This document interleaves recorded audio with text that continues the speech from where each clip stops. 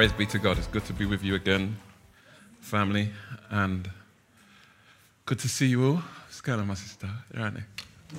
Praise God. It was a wonderful time last week as we just celebrated the resurrection of the Lord, and saw so many people we haven't seen for a minute, and a few new faces as well, and able to just rejoice at God's goodness and just feel really kind of buoyed and encouraged. I'm sure regardless of whatever your week was like after that, you were strengthened going into it and facing it and going through it. And this is the blessing of that we experience as we come together. And as we proceed, Easter behind us, Apocalypse Now Revelation series behind us. Some of you are probably thinking, where are we going next? Some of you know. But we're going to a place that as elders we've had on our heart for a time. For a while we've had this place on our heart. In fact, it's actually probably been, when I looked at the sermon planning spreadsheet, it's probably been a couple of years at least that we've had a desire to visit this place. And as we were planning out the series, and we planned out Apocalypse Now, the Revelation series, it felt that we needed to kind of go to a different place because that was so laden with judgment. And it was so foreboding and awe-inspiring. And so we're going to be going into the book of Hosea. Amen. Praise be to God. And Hosea, for many people, is such that it really brings together a picture of God's holiness and yet his love in a way that is so amazing. It's almost unbelievable, as we'll see as we get into it. Because the way in which God speaks to his people is through an open demonstration that he calls the prophet Hosea to give. And this demonstration isn't just any kind of casual demonstration, but this is a real living object lesson that calls Hosea to demonstrate a selflessness and a love that is unparalleled. And yet in the midst of this, as we're seeing this picture of selflessness and love, we're also recognizing it in the context of God's holiness. And so all of these points are being hit at the same time.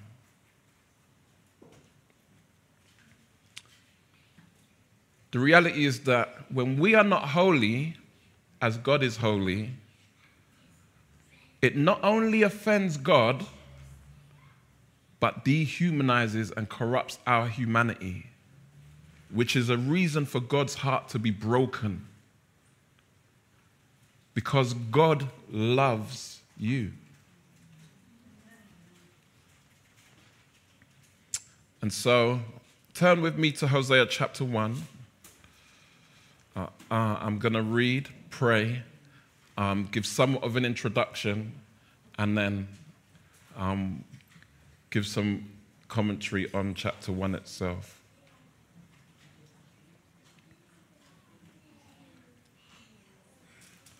I'm reading Hosea chapter 1, and I'm reading it from the ESV. The word of the Lord that came to Hosea, the son of Beri, in the days of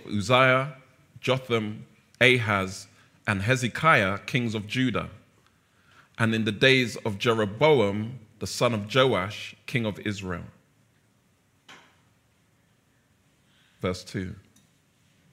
When the Lord first spoke through Hosea, the Lord said to Hosea, "Go, take to yourself a wife of whoredom, and have children of whoredom. For the land commits great whoredom by forsaking the Lord." So he went and took Gomer, the daughter of Diblaim, and she conceived and bore him a son.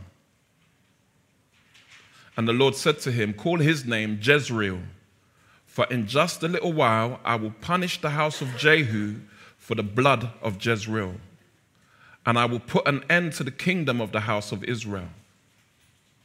And on that day I will break the bow of Israel in the valley of Jezreel." She conceived again and bore a daughter. And the Lord said to him, "Call her name No Mercy, for I will no more have mercy on the house of Israel to forgive them at all. But I will have mercy on the house of Judah, and I will save them by the Lord their God. I will not save them by bow or by sword or by war or by horses or by horsemen." When she had weaned No Mercy, she conceived and bore a son. And the Lord said,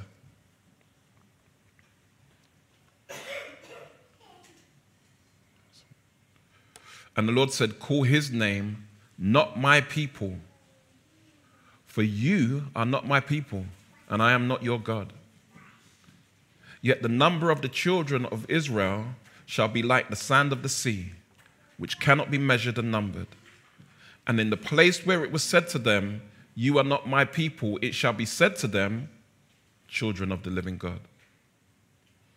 And the children of Judah and the children of Israel shall be gathered together, and they shall appoint for themselves one head, and they shall go up from the land, for great shall be the day of Jezreel."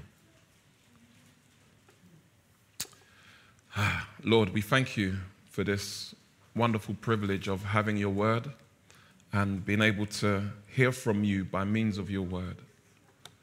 Lord, we do come before you with open hearts today and pray that you would speak to us, that you would speak into our lives, that you would make yourself known to us, even in ways that we've really yet to appreciate. And so, Lord, we ask that you have your way by your Spirit. In your name, amen.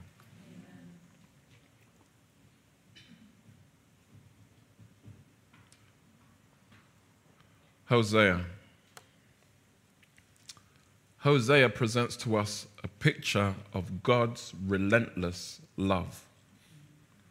God's relentless love. God made humanity in his image and his likeness for his divine purpose. In that we are called to image God.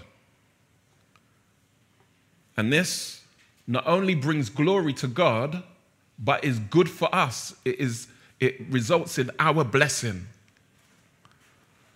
When we stray and deviate from that, when we ignore God, when we reject, resist, rebel against God, we are living out of our calling. We are living outside of our purpose.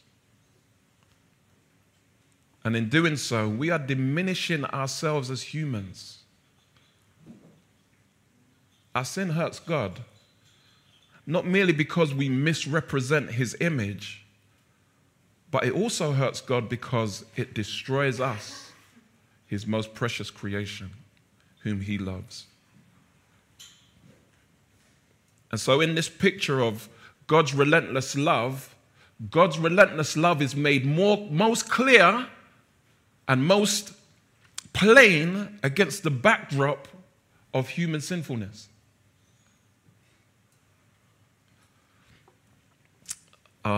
Back in 1998, myself and Pastor Rob went over to Philadelphia, and it was my first trip to the US. And we went to record on an album, a friend of ours known as the Ambassador, also Deuce William Branch, was putting out his first solo album, and we had met these guys and been doing some ministry with them and building relationship, and so they invited us out. Now, it sounds crazy to say you're flying all the way to the other side of the world to record when you could nowadays just record like in your bedroom, studio quality. But obviously that wasn't the case then. Never had those kind of facilities. And so we flew out there, and it was a good excuse to go to America, innit? Why not? And this brother, we felt extremely privileged because there is a way in which this brother was being used by God so momentously. And when I say this brother, I'm talking about the Ambassador. And, you know, he was up there amongst the foremost lyricists of the day. Now, we're talking about 90s hip-hop when it was a lyrical era, not this mumble rap business where you can't even understand what they're talking about. It was about lyricism. And one of the things that Ambassador was known for was the way he was able to communicate the truth of God's word with such clear and sharp metaphors and similes that really brought it to life. And so he in this song, I remember, he talked about God's goodness being set like diamonds against black cloth. And that just, it lingers with me even now as just such a perfect image of the presentation of God's goodness most clearly being seen when we recognize the darkness into which it shines. And so as we look at Hosea, this is what we see from the outset. God calls Hosea to take a wife of whoredom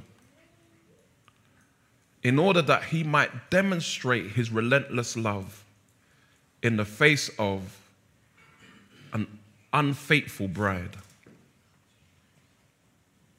We see in Hosea a love for the adulterous, rebellious, scornful, and even just the indifferent sinner. A love that pursues and outruns the wayward heart. We sing the song, prone to wander, Lord, I feel it. Because we are, and yet we see in this prophetic work of Hosea that love that pursues and outruns the wayward heart. A love that reaches out beyond the deepest, darkest, dirtiest depths of our sin and calls us home into God's loving care. In Hosea, we see God's people as a picture of his bride, albeit an unfaithful one, and him as the faithful husband. This is played out literally in Hosea's interplay and relationship with Gomer, who he takes to his wife. But the bigger picture, the metaphor, is this is representing God's relationship with his people. As somewhat of an overview, there's two main sections to Hosea, and there's no doubt that even as we kind of desired to get into this, I don't think any of us really appreciated that Hosea is regarded as one of the most difficult books of the Bible to understand in terms of its structure and to preach. It's up there with Jeremiah as the kind of books that preachers just don't want to grapple with. But how could we not give ourselves to such a wonderful picture of God's love?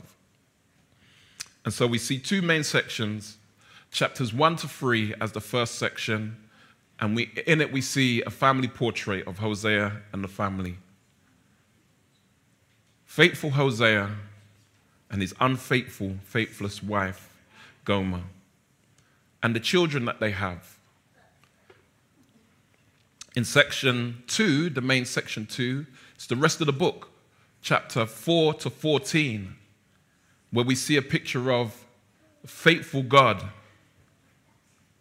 in relationship with his unfaithful, faithless people as his adulterous bride. And there are three main movements in that second section. God speaking to the people as having no knowledge in chapters 4 and 5. That they hold a lack of knowledge of God, and in that there's a call to repentance. Chapter 4, verse 6, much well-used quotable. My people are destroyed. Come on. For lack of knowledge. We know it, right? But we don't really know the context that it comes from. My people are destroyed for lack of knowledge. Why? Because you have rejected knowledge. We don't even really quote that part, do we? Because you have rejected knowledge, I reject you from being a priest to me. And since you have forgotten the law of your God, I will also forget your children. See, it's the black backdrop. In verses 6 to 11, it's characterized as the people having no love. And, we use the phrase, love is a verb. And so this isn't just a feeling of love, but an action of love, an acting of love that was seen in a lack of mercy and a lack of kindness. In chapter 6, verse 4 of Hosea. What shall I do with you, O Ephraim? What shall I do with you, O Judah? For your love is like a morning cloud, like the dew that goes away early. Here one moment, gone the next. The third movement, closing the book, 11 to 14. There's been no knowledge, no love, and now no faithfulness. That there's a lack of faith that results in an unfaithfulness. A lack of truth resulting in a lack of faith that results in unfaithfulness.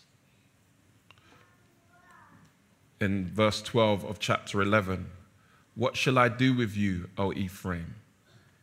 What shall I do with you, O Judah? For your love is like a morning cloud, like the dew that goes early away. Sorry, did I just already read that? All right, hold on, let me read the right.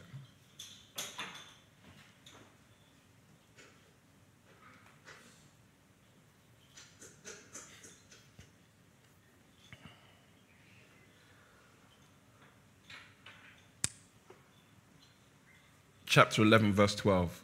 Ephraim has surrounded me with lies, and the house of Israel with deceit. Remember, no truth. But Judah still walks with God and is faithful to the Holy One. And so we'll see these contrasts being played out as we go through the book of Hosea, through these main sections. And fundamentally, we're just seeing a picture being painted of spiritual adultery. And that spiritual adultery being the same as Gomer's practical, physical, marital adultery. Now, we'll come back to spiritual adultery in a minute. But listen to the key verse of Hosea. Hosea chapter 14, verse 4. The Lord says this, I will heal their apostasy. I will love them freely, for my anger has turned away from them. I will heal their apostasy. I will love them freely, for my anger has turned away from them.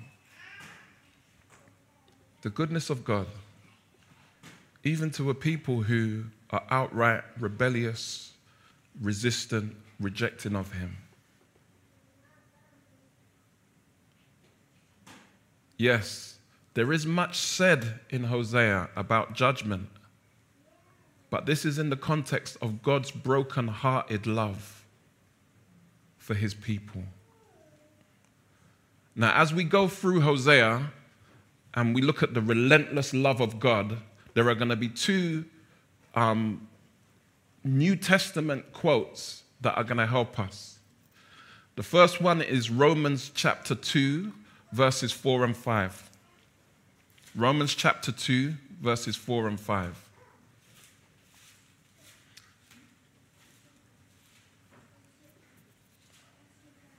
Or do you presume on the riches of his kindness and forbearance and patience, not knowing that God's kindness is meant to lead you to repentance? But because of your hard and impenitent heart, you are storing up wrath for yourself on the day of wrath when God's righteous judgment will be revealed. So this speaks to that sense of, I'm doing what I want. It feels like God hasn't done anything. Well, it's fine then. But God hasn't done anything because he's good. And that goodness is meant to bring you to a place of repentance. Because you're not going to get away with it, verse 5 tells us. There's going to be a day of reckoning. This helps us to understand where God's coming from in the book of Hosea. There's this constant tension between God wanting to just shower them with love, but being unable to ignore their sin. And yet God's love is relentless. Hebrews 12, verses 5 and 6. Again, another New Testament quote that's going to really help us to understand the theme and tone of Hosea as we go through it. Hebrews 12, verses 5 and 6. And have you forgotten the exhortation that addresses you as sons? My son, do not regard lightly the discipline of the Lord, nor be weary when reproved by him. For the Lord disciplines the one he loves, and chastises every son whom he receives. And so we might experience pain, we might experience suffering, and almost feel like God doesn't love us anymore. But actually, to the contrary, to the person who has submitted their lives into the hand of God, God is administering that pain, that discipline, because he loves us. I heard somebody once say, God loves us so much that he's not going to leave us the way we are.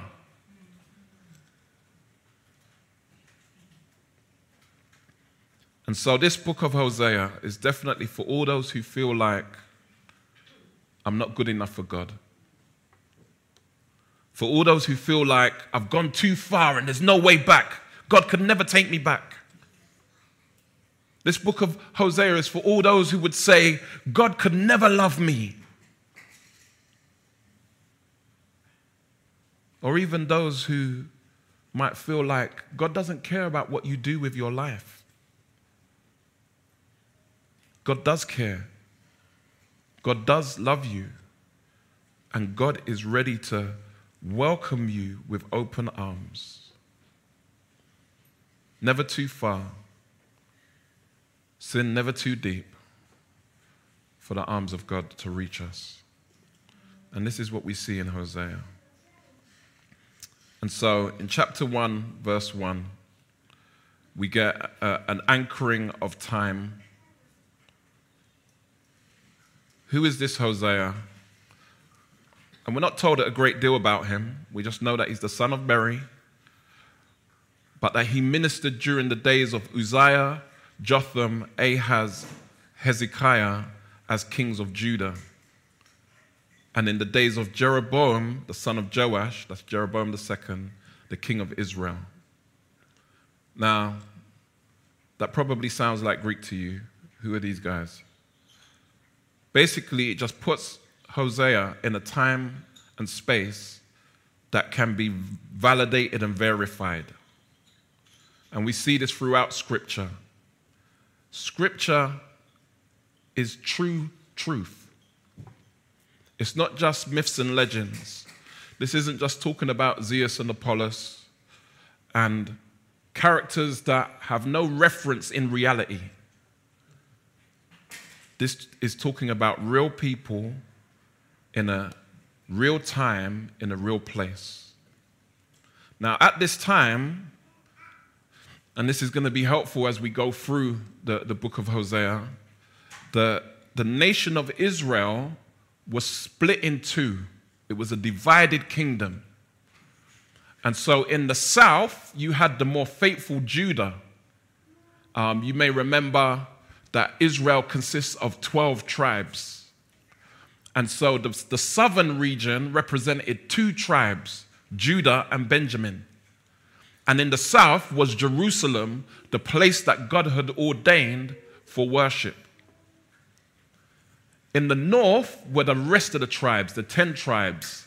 And the rest of the tribes were known as Israel, also known as Ephraim.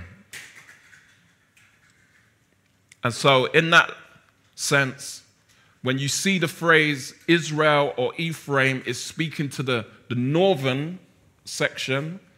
And when it speaks of Judah, it's speaking of the southern section, which, although going through its own issues, is somewhat more faithful than the northern kingdom.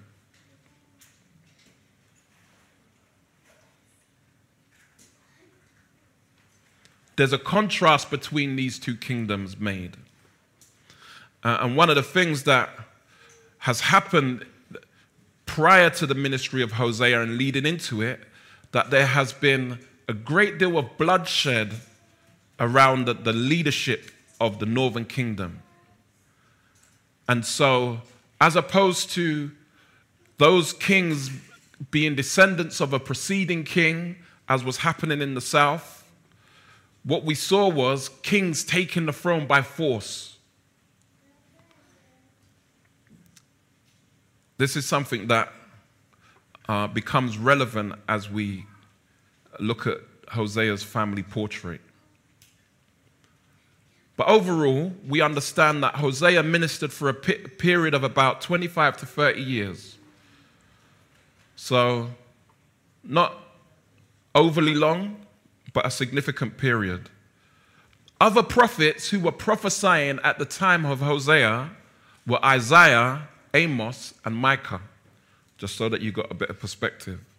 So all of those Christmas prophecies, unto us a child is born, unto us a son is given, and the government shall be upon his shoulders, and all of that was all happening at the same time, within the same period as Hosea's ministry. And yet, in terms of the social and political climate, it could sound very much like today. Time of prosperity and expansion, new technologies, confidence in the future. And yet, in that increased prosperity, there was an increased unfaithfulness. A greater reliance on self, and less of a reliance on God. When we think about it in those terms, we can very much relate to that in the time that we live in.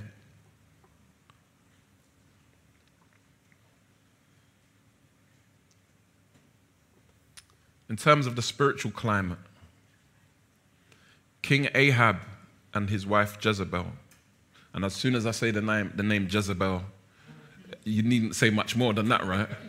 Because even to this day, Jezebel is known as a kind of icon of unfaithfulness. But they had introduced Baal worship into Israel, the northern kingdom, And the northern kingdom were very much given over to it as idolatry. Within Baal worship, there was cultic prostitution as expressions of temple worship. They were known to sacrifice children, which were often the children conceived from their cultic prostitution. And so they were aborting children, although not before birth. And I use those terms intentionally because there's a level at which we see a certain comparison today where sexual freedom is esteemed and worshipped. And when it results in unwanted pregnancy, there is a normal license for that to be ended in abortion. So we are not that far removed from their life and times. We're not that far removed from how they were living and the values and the spiritual climate of that age. And yet within that climate, God says to Hosea, go and marry a sex worker and have children by this sex worker. In fact, God says, and this sex worker will have children, to be more precise. And as a result of this, allow the people to see their unfaithfulness as spiritual adulterers. And so, this is what Hosea does in verse 3. He takes Gomer to be his wife. Now, I think it's important that we kind of recognize that at any point in history, that's going to be a difficult decision to make, right? At any point in history, regardless of what prostitution looks like, the notion of marrying someone who is sexually promiscuous with intention and even for money is not a welcome prospect. It's interesting the way that Hosea gives himself to this seemingly without complaint. We don't read any complaint. There's no acknowledgement of any kind of struggle. Let's not speculate, but let's admire the man's obedience. Let's recognize that there was a level of obedience here that was self-sacrificing.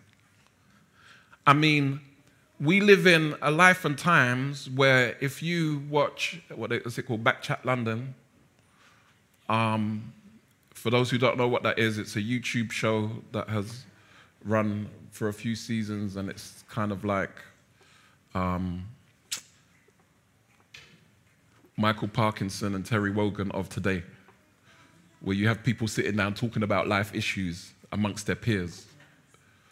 And one of the recurring themes that I've noted in the episodes that I've watched or had watched of Back Chat London was this issue of body count. How many... For men, does it matter how many guys a woman has slept with and what's acceptable and non-acceptable? And so the number of liaisons that a woman is regarded to have, or a man, is considered what they would say the body count.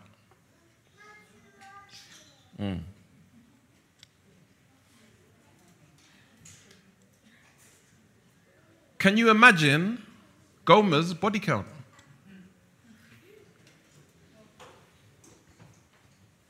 Let's just put it into terms that we can really that's real for us.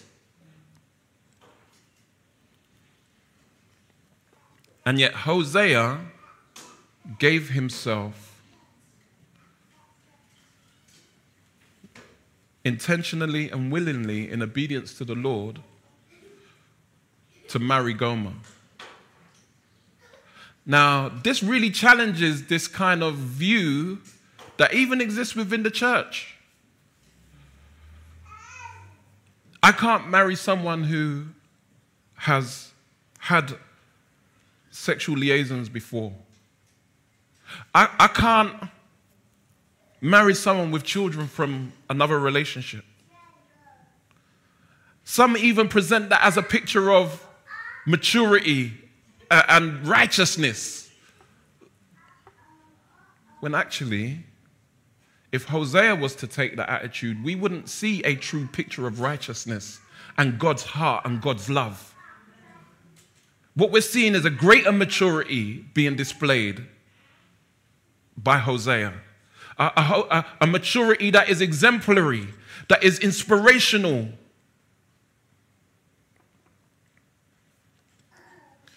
This also puts paid to that kind of notion that marriage is for my happiness. God said blatantly to Hosea, go and marry a sex worker and have children of the sex worker.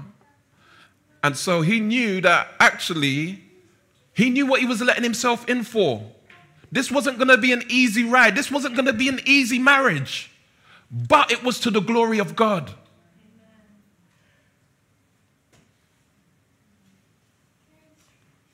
And we see that despite the fact that Gomer married him, she returned to her ways. They had 3 children. The first was Hosea's. The second weren't.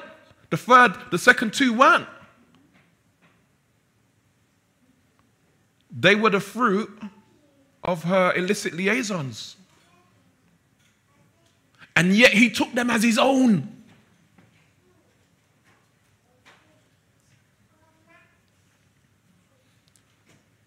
So as a man of God, Hosea is an example to us.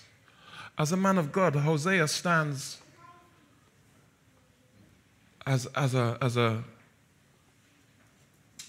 faithful brother, an obedient man, and a man who trusted the Lord with his marriage and his children regardless. And this is a challenge for us because we are called to trust the Lord for our marriage, even when there's pain. We are called to hold godly values in singleness, even when it's countercultural, even when we will be vilified, will be mocked, even when we will feel like we are settling. Come on, somebody. And it's not even necessarily because we don't really feel like we're compatible with the person, but it's because we feel like we're not living up to others' expectations.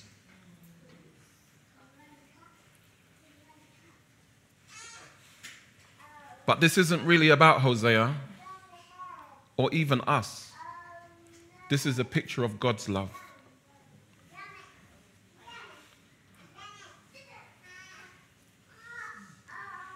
God's loving faithfulness and kindness. Because as we see there, at the end of verse 2, take to yourself a wife of whoredom and have children of whoredom, for the land commits great whoredom. Why? For the land. Why does the Lord call on Hosea to do this? Because there's a greater purpose. There's a greater purpose. That the people might see where they stand with their God. The land commits greater whoredom. You know, as a side note, I could camp here, but I'm not going to camp here. We're going to deal with this chapter. But as a side note, it's really important that when we are encountering the pain of our relationships, that we are recognizing that this isn't apart from God's will and ordination. It's in line with it. Because even in and through it, God is able to use it to reveal himself. and ways in which people wouldn't recognize God and understand where God's coming from, apart from seeing the way he uses us and walks with us through the imperfections and brokenness of life.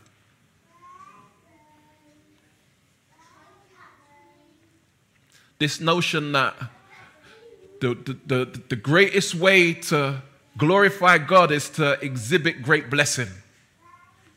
And so you have the perfect house and the perfect children and the perfect job and everything's, and that's to the glory of God, amen.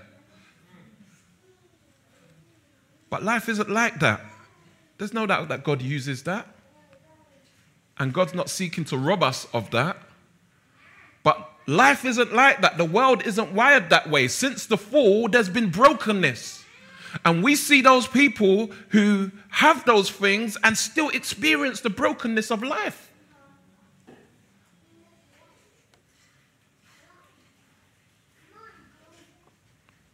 And so let's be realistic in our expectations. And let's be determined that in all things, we are given to glorifying God.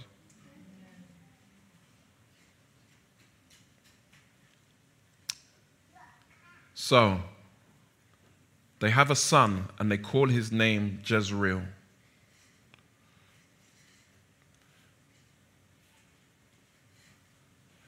Some have said that this represents bloodshed. In verse 4, the Lord says, "And the Lord said to him, call his name Jezreel, for in just a little while I will punish the house of Jehu for the blood of Jezreel, and I will put an end to the kingdom of the house of Israel." And so there's a way in which the Lord is establishing a marker that almost represents the overall unfaithfulness of the people. God uses the name of these children intentionally. So, this is a message to the northern kingdom. And I mentioned that Ahab and Jezebel were in leadership leading up to the ministry of Hosea, or prior to the ministry of Hosea. And from 1 Kings chapter 21, and you can read the story of Ahab and Jezebel and Naboth, who had the vineyard at Jezreel, and Jezebel demanding this vineyard, and Ahab basically killing Naboth in order to obtain this vineyard. And this act becoming an iconic act in the life of the nation. It's a bit like when you think about life and tragedy, and then you say the Holocaust, Auschwitz. It stands always as an iconic moment in history when great tragedy happened, representative of human depravity. Or you might say Hiroshima, and you think about that neutron bomb. The mention of Jezreel is calling to mind and pricking the national conscience of the wickedness that was committed at that point. And that being representative of the era in which Baal worship was introduced. That being representative of the bloodshed of the thrones.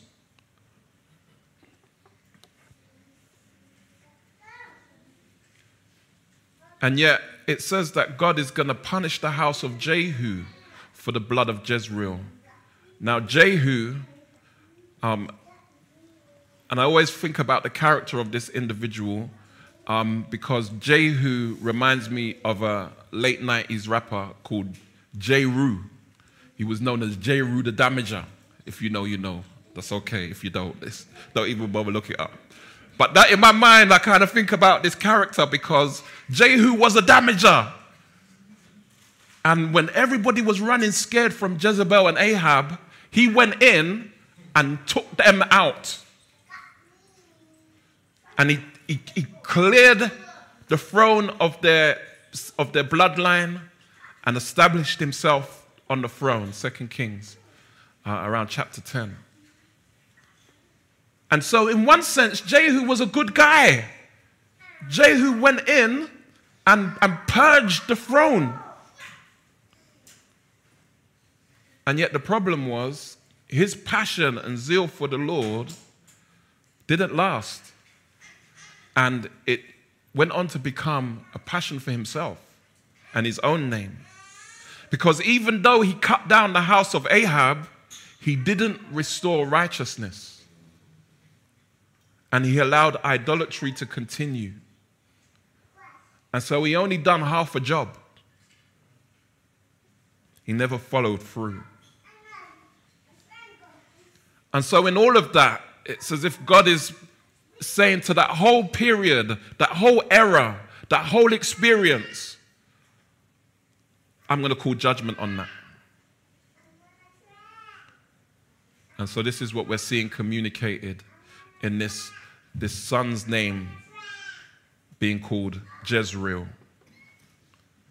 And God says, on that day I will break the bow of, like the armies of Israel, the bow being representative of their military might, is going to be broken. And this we see in the valley of Jezreel. They go on to have 2 more children.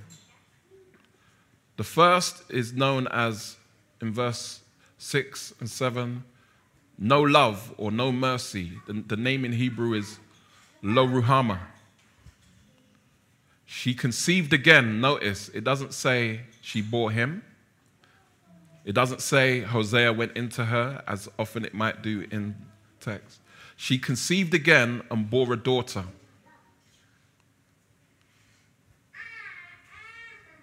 When we look at chapter 2, verse 4, we see underlined that these children were children as a result of Gomer's sex work.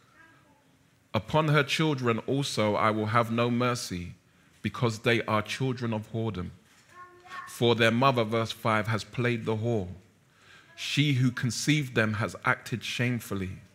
You know what? I remember I used to work in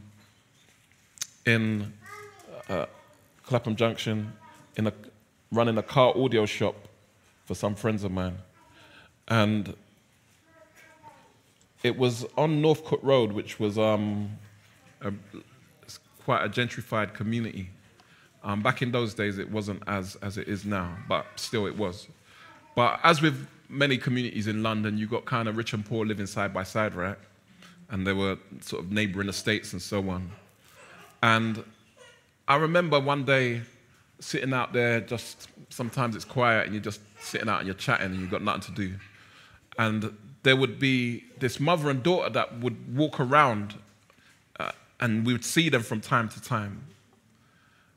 And so one of the local guys that I was chatting to, he began to tell me about how basically this girl's mum was a sex worker, and obviously he's not putting it in such polite and straightforward terms, and he's being very demeaning as he's saying it, and that she is almost certainly the result of such activity, and in terms of the daughter.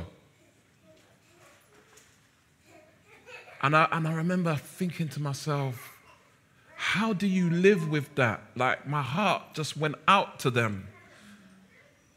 I'm a believer at this time, and I'm, thinking, Lord, how do we reach people? And it really just spoke to me in a way that just caused me to feel so heavy-hearted, because how do you ever get out from under that reputation? Like, even when the mum stopped, she had an addiction, so she was very much giving herself to that life in order to fund her addiction. She might stop that, but how do you ever get out from under that reputation?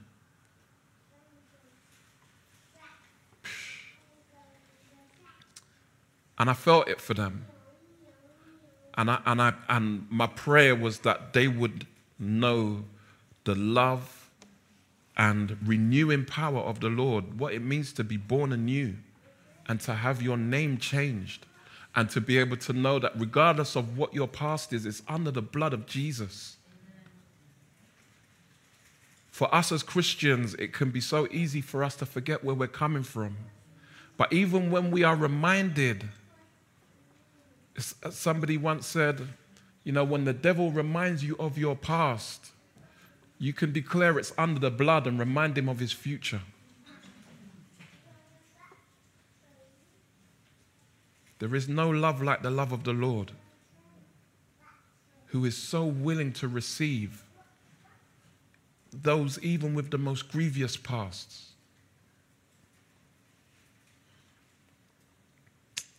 And yet we see here,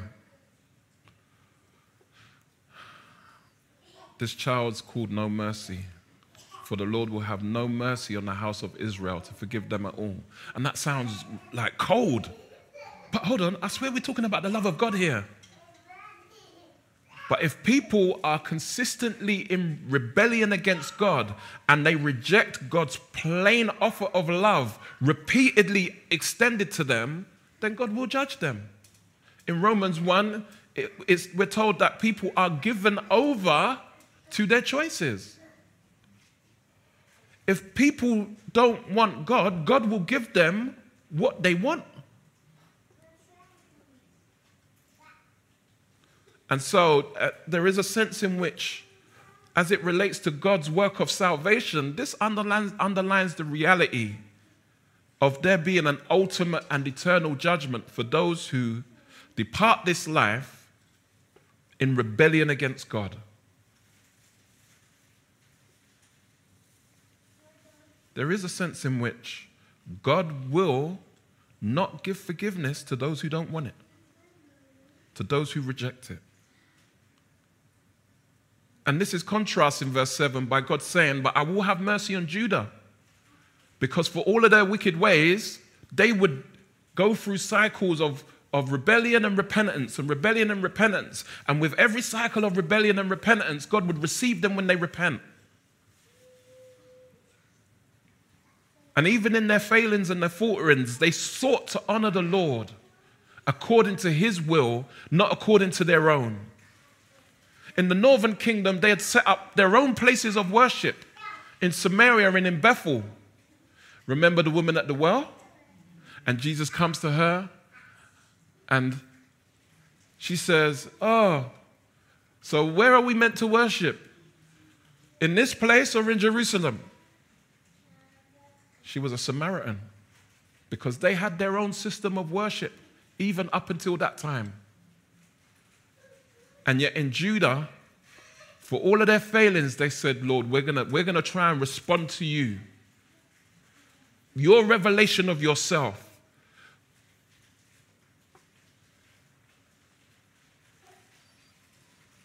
And listen to this beautiful, beautiful word. And I will save them by the Lord their God. This is God speaking, and it sounds like God's having a moment, like speaking about himself in the third person. And I will save them by who? By the Lord their God. Is that not you? Don't you mean you will save them by yourself? And we see a glimpse here of the triune nature of God and the promise of the Redeemer, Christ, the Messiah, the Son of God. And so this salvation is not imminent, but it's certain. I will save them, not by sword or bow, not through war and might and horses and horsemen, but a greater conquering power by the Lord their God. And we know that that salvation was literally by the Lord our God, because he was the means, literally, by his blood. It wasn't even just his power, it was his blood, his brokenness, that causes salvation to be made available to all who will call on the name of the Lord. And even now we sit with confidence, knowing that we are saved because of the Lord and because of the salvation that we have gained through his life, his death, his resurrection. Praise be to God. Verses 8 and 9, we see the next child. When she had weaned no mercy, she conceived and bore a son. And the Lord said, call his name, not my people, for you are not my people, and I am not your God.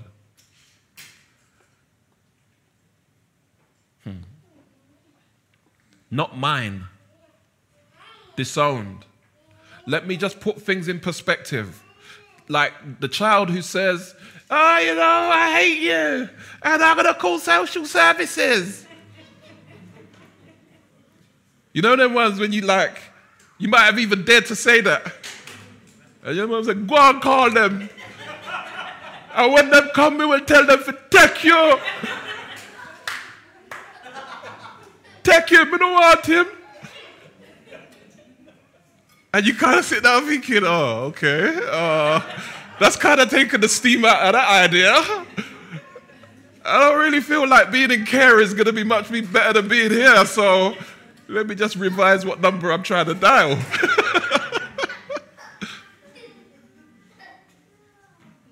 And God's showing them, look, this is the prospect. Like, you don't want me? Okay. You feel like you're going to make it on your own. You feel like you're going to do well under the care of the devil. Okay. Do your thing then, innit?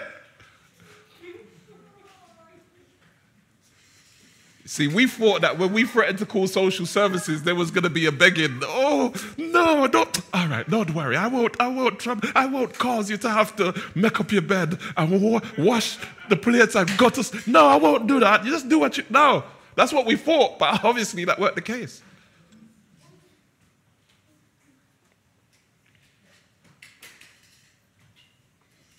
And God's showing them, listen, I'm a covenant-keeping God. This is all about God's.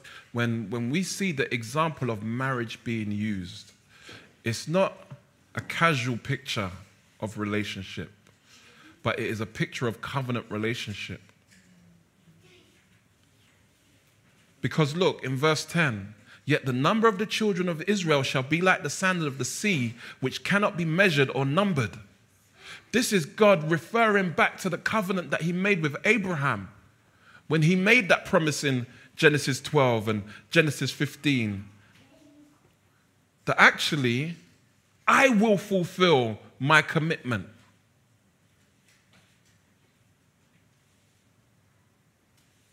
Same language, same terminology, because God is faithful to keep his covenant. And God's covenant is known as a unilateral covenant. It's a one-sided covenant. God will keep his covenant even when others don't.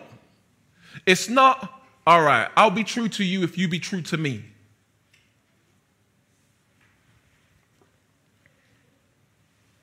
God's saying, I will be true to myself whether you are true or not. Such is the faithfulness of God. And in the place where it was said to them, you are not mine, you are not my people, it shall be said to them, children of the living God. And the children of Judah and the children of Israel shall be, so the nation, the divided kingdom will be reunited under one head. And they shall go up from the land, for great shall be the day of Jezreel. And so here we see God predicting the coming of Christ, who will reunite his people as one. God promising his unfailing love to keep his commitment to his people, even in the face of those who would rebel and reject him. It's regarded that when God says, great shall be the day of Jezreel, he's using a play on words because Jezreel is being used like a pun for Israel. Even in English, they sound similar.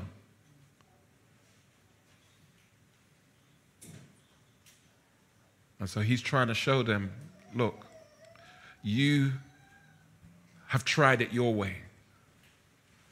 I will do what you endeavor to achieve,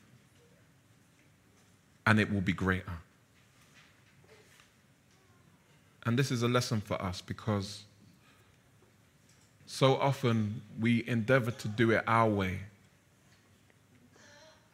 And this constitutes fundamentally a sense of us descending into a place of spiritual adultery where we are unfaithful to God,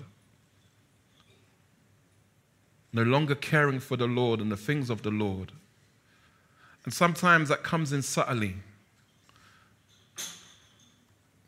Get married, have children, and begin to sacrifice our relationship with God on the altar of success. Something I've seen time and time again.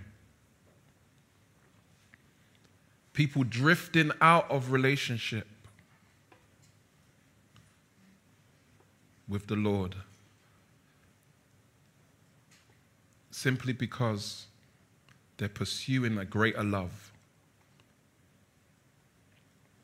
So there's a warning there to us.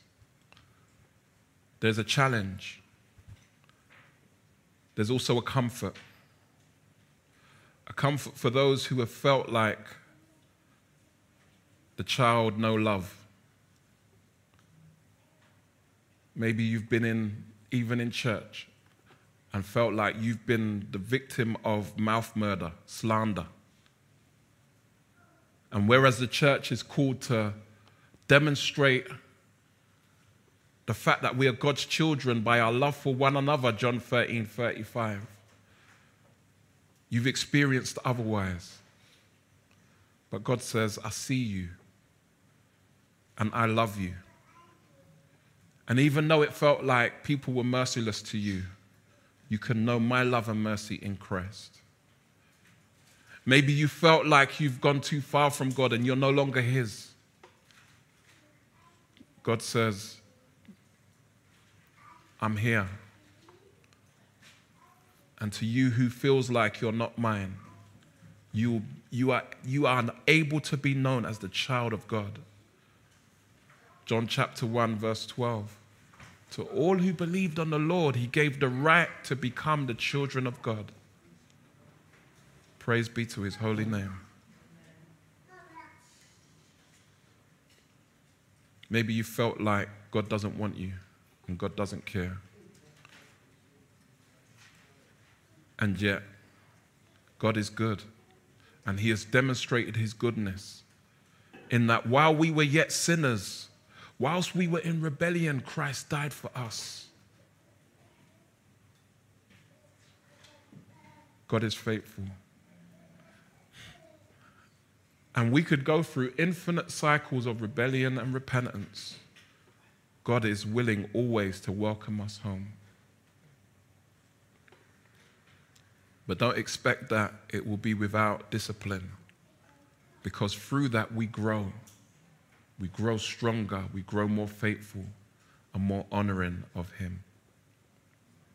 Amen? Let's pray.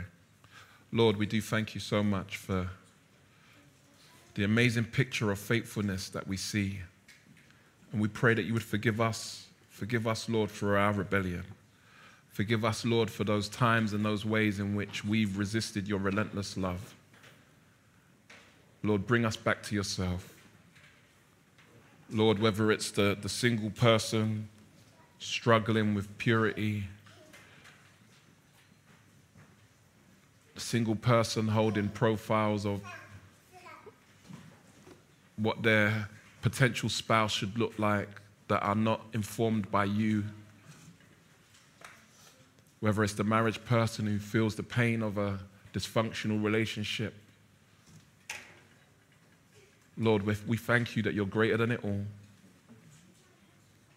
We thank You, Lord, that You are faithful and mighty to save, and that it won't be through the strength of man's ingenuity that You do that, Lord, but it's through Your Son, Jesus Christ. we thank you. We thank you for your relentless love toward us. Amen.